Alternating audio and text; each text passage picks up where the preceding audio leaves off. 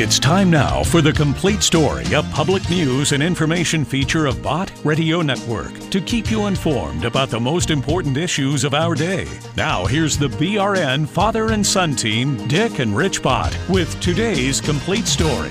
Well, Rich, it's nice to have you back in the studio again. Glad to be here with you. Been a little lonesome. Friends, we have something else that I was going to talk about during this program. But then Rich mentioned there's a situation coming up in the state of Kansas. So you folks in Kansas, you be sure to listen carefully because it pertains to you, but everybody else on the network. It is something that you'll find very, very interesting. Also, when we were in Wichita, Kansas, Rich, was that 1993? No, that was 1991. That was 91. That's a long time ago. The Summer of Mercy. It was a Summer of Mercy. And that's when Kansas was known as the abortion capital of the nation. Yep. Because third trimester abortions were readily done by an abortionist there in Wichita. And so people, finally just well up. They just say, we have to pray. We have to gather. We must do what we can to ask God to relieve us of this terrible scourge that we have that certainly covered all Kansas. And we went there as reporters, didn't we? Yes. And I thought, well, we'll just go through Wichita for 3 days. I want to see what it's all about. I just want to see and honestly report. And we were there 5.5 weeks. We could not get away of what we were doing that was breaking our heart. And yet, we were there as reporters. And I kept telling myself now, you must not become the story. You're here to report the story. And we did that to our audience on the network and to many of the programs focused on the family. And D. James Kennedy down in Coral Ridge, Florida. They all took our feeds, didn't they? Our news feeds. Isn't that amazing? That was 31 years ago. And there was a couple in the state of Illinois. The husband was a policeman, and the wife was a singer. And the two of them, they would sing in churches in different places, and they were listening. And they wrote a song. Over what they were hearing and how it touched their heart. And they sent it to me. And it was called the Wichita Song. The Wichita Song.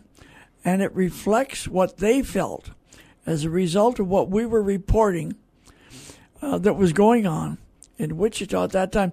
Now listen, folks, in Kansas, we'll be talking about that in just a few minutes. But right now, there's something coming up, Rich, an election very soon in Kansas. What's it called? It's the Value Them Both Amendment, and it's going to be on the ballot August 2nd for the primary election. And everybody needs to go vote yes for the Value Them Both Amendment. That's to value the mothers and the babies. Value them both. Right.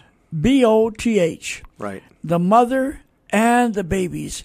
It's so easy for the public to leave the babies out. It's so easy for the public to leave the babies out. But this amendment to the state constitution is to be sure that both are valued in Kansas. We'll be talking more about that. But I want the folks to listen to the song that husband and wife sent us those many, many years ago. And kind of broke their heart. And if you listen to it, folks, you'll see that it really touches you as well. Here it is. Did you hear a baby cry in Wichita today? Did something tug inside your heart as a life was torn away? Do situations trouble you where people take a stand? Don't you hear the thunder rumbling across that troubled land?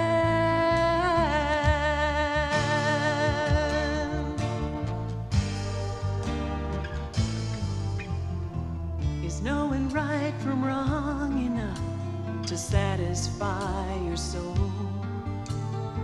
Or should it take commitment for God's people to behold?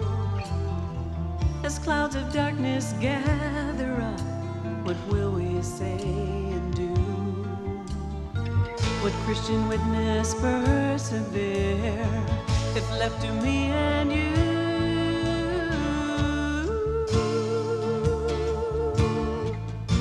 If salt should lose its saltiness, where will the difference be? For right and wrong walk hand in hand for everyone to see.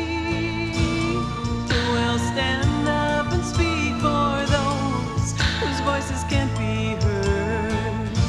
And will this madness carry on without a single word?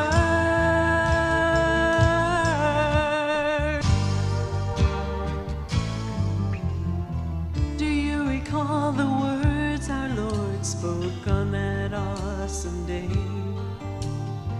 He strengthened Jeremiah against the world's wicked ways. Can we arm ourselves with righteous words to fight the coming gloom? And didn't God declare, I knew you well before I formed you in the womb?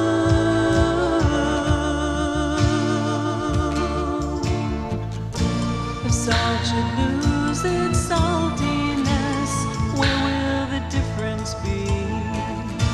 Will right and wrong walk hand in hand for everyone to see? Who will stand up and speak for those whose voices can't be heard? And will this madness carry on without a single word?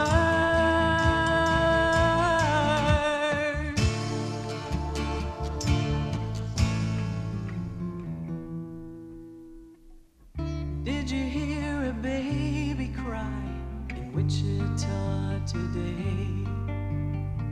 Did something tug inside your heart as a life was torn away? You see, and there is left hanging, isn't it, folks? Did you see the way the song ended? It was left up in the air. It was hanging. I guess the question is, are you going to vote or are you not going to vote for value them both if you live in Kansas? Right. My favorite line in that song is, will Christian witness persevere if left to me and you? Yeah. Because if you don't vote, value them both, and that means a yes, why then Kansas will revert to one of the most abortion-free capital states. Not abortion-free, but abortion inclusive. So it becomes an abortion destination. Available. Yeah, it becomes a destination. Yeah, people from across the country will travel to Kansas once again, which is what they did 31 years ago. They were traveling from across the country to get an abortion that was illegal in their state and to get it done in Kansas. So those days are coming back unless the people vote for the Value Them Both amendment. How many stations do we have in Kansas? We have 19. 19 radio stations. Well, spread the word, folks. That's right. If you're listening in Kansas, spread the word. Talk about it in your Sunday school class. Talk about it in your church. I can't imagine a pastor of a Christian church that wouldn't say, absolutely, vote. However you vote, be sure to vote. Take it seriously. Well, I would hope that pastors across the state would be encouraging their people about this issue, about this amendment, to vote yes, because Jesus said, suffer the little children to come unto me. Yeah. All right, And better if a millstone was hung around your neck and thrown into the deepest part of the sea than to harm one of these little ones. Yeah, you're right. All right, now let's turn a corner. You see, folks, music, along with the spoken word, is so important. Music is so important. And there are people who have written some of the great hymns of the church, and they almost always came from adversity. Some of the greatest hymns of the church came out of tremendous adversity. And I know there's many people right now, you've lost everything. You're really down. Your husband or wife has died. or maybe you lost a child, or maybe something other thing has gone terrible, and you don't know where to turn, and you just seem, well, everything was going right, everything was going just fine, and now it's the exact opposite. Well, out of a situation like that, just following the Civil War in America, there was a man named Horatio Spafford. Horatio Spafford, he was in Chicago, and he was doing everything just right, and he was prospering, and he had a good marriage, and he had 5 beautiful children, and everything was coming up roses, and he was doing very well in the real estate business. I mean, this is when Chicago was coming on strong. And then his little baby boy died. And out of the sorrow that he and his wife felt over the loss of that little boy, he said, well, you know what we need maybe is a getaway. We just need to get away. And he was a friend of D.L. Moody, who at that time was preaching in England. And he said, listen, let's get on a ship. This is following the Civil War, so there were no airliners. Let's get on a ship and we'll go over to England and we'll enjoy hearing D.L. Moody speak. Maybe it'll cheer us up a little. And so he got the tickets. And then before they left, the fire broke out in Chicago. Any of you folks that know the history, American history, know the Chicago fire. It just tore the city of Chicago apart. The buildings, the real estate, everything crumbled. The economy went south. Everybody was losing everything. So Spafford told his wife and girls, well, I got to stay here to take care of this for a little bit, but you go ahead. You go ahead and get on the ship. You and my dear wife and our 4 little daughters, you go ahead, and I'll join you later. I'll join you later. And what you're going to hear, folks, is the story about how It Is Well With My Soul came into being. Here it is. Following the end of the Civil War, Chicago, Illinois stood as the gateway to the American West. Business and commerce boomed along the shores of Lake Michigan. The population tripled in less than a decade, and railroads connecting half a continent intersected in the heart of the city. The birth pangs of a metropolis were unmistakable. And as Chicago grew, so did the fortunes of anyone with the capital and vision to invest in its future. One of these men was Horatio Spafford. Well, Spafford, of course, came from New York State, and he came to Chicago and was well on his way. Of course, he was a lawyer, plus the fact that he was knowledgeable of real estate, had to do a lot of closings, I'm sure, and saw bargains when they were there and became involved in it. Though Spafford profited greatly from his investments in real estate, he considered material wealth as only a fragment of his true fortune. His reputation for integrity had earned him the respect of his peers throughout the city. In his wife Anna and their young children, he had a family he adored. And through his tireless support of both his church and the ministry of the evangelist Dwight L. Moody, he found tremendous spiritual fulfillment. Overwhelmed by this prosperity, Spafford frequently observed that he had been blessed beyond measure. Then, beginning in 1871, this life so rich in joy and contentment would be racked by an unbelievable succession of tragedies.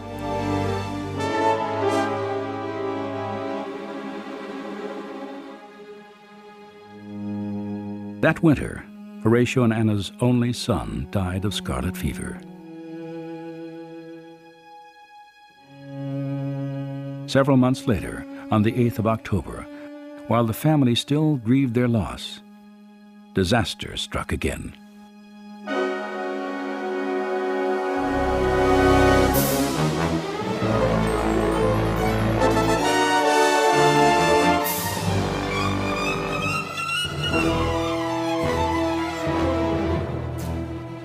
Within 24 hours, most of Chicago's downtown area and North Side homes were destroyed.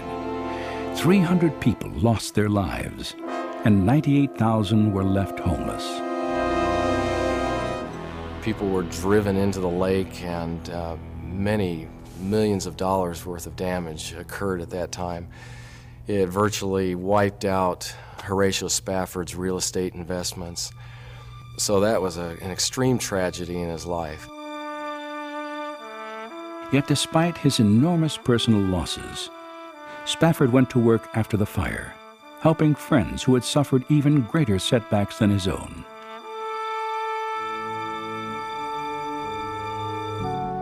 By the fall of 1873, the reconstruction of Chicago was still years from completion.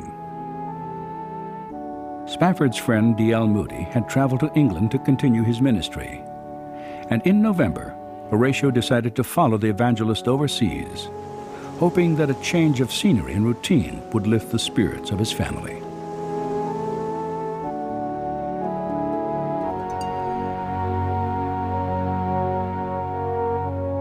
He purchased 6 fares on the French ocean liner Ville du Havre, one of the finest passenger vessels in the world. The day before the Spaffords were scheduled to leave Chicago, Horatio received word that he was needed immediately for urgent business meetings regarding property he had lost in the fire. Despite his obligations, Spafford insisted that his wife and daughters leave for England without him. He would join them there in a few weeks.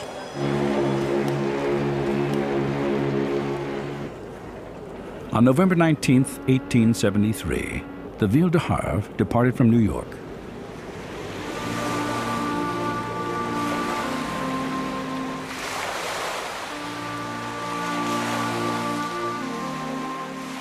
Four days into the voyage, the ship encountered heavy fog in the North Atlantic. Just past midnight on November 22nd, the Loch Erin, an iron-hulled English sailing vessel, rammed the Ville du Havre broadside.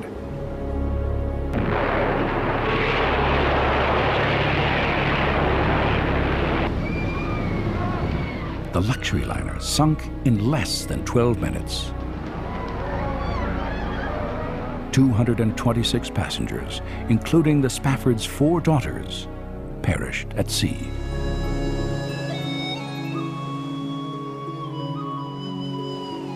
An hour after the accident, Anna Spafford, barely alive and clinging to a piece of wreckage, was pulled from the icy waters.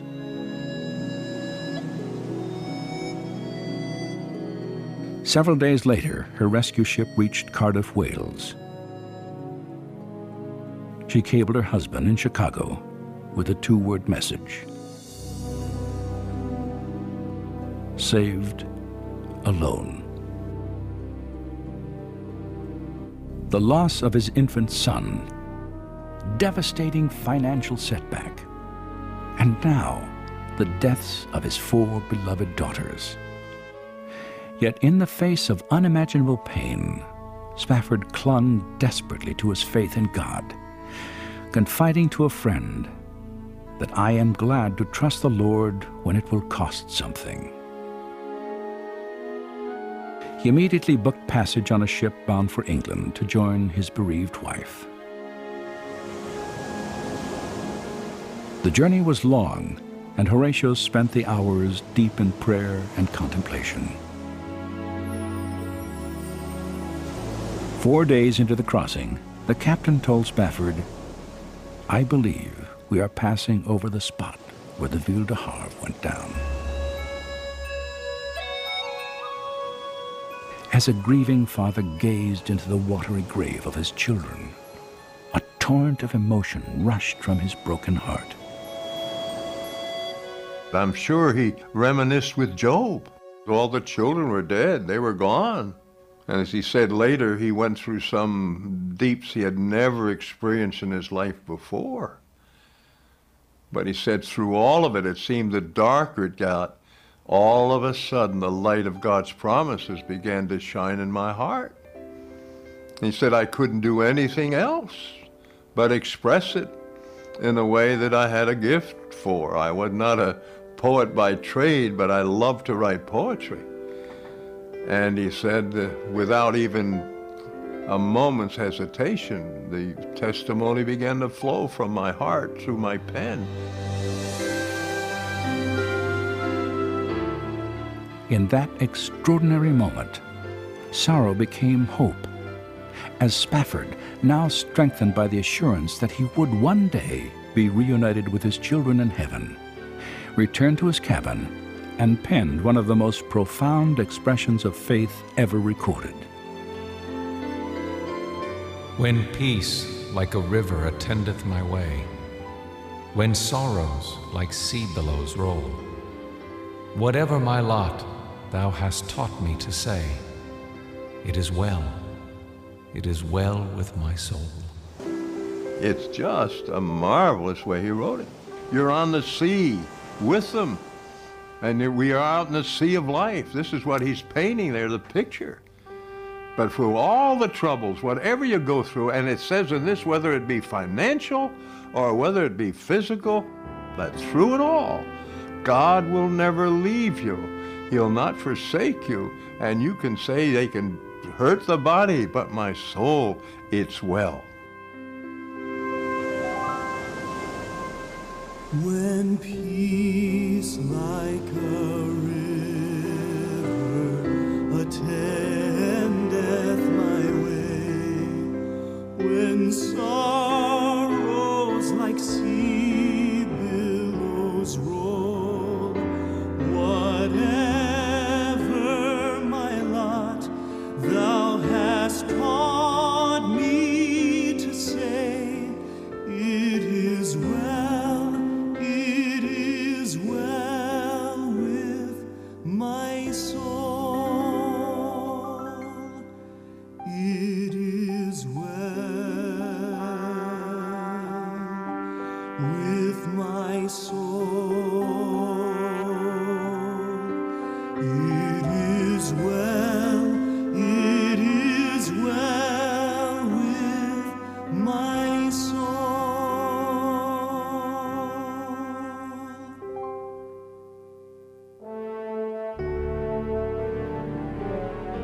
On November 22, 1875, exactly 2 years after the accident, Anna and Horatio Spafford visited with neighbors and friends.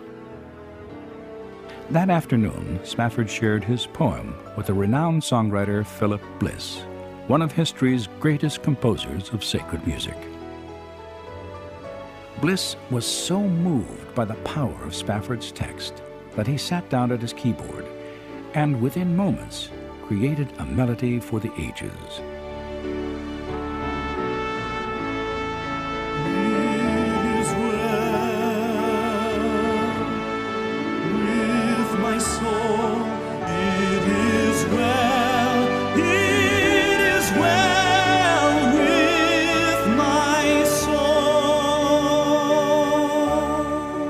It was a perfect wedding of words and music, and a hymn that would offer immeasurable comfort and hope to the world was born. And Lord, haste the day when my faith shall be sight, the clouds be rolled back as a scroll, the trump shall resound, and the Lord shall descend. Even so, it is well with my soul.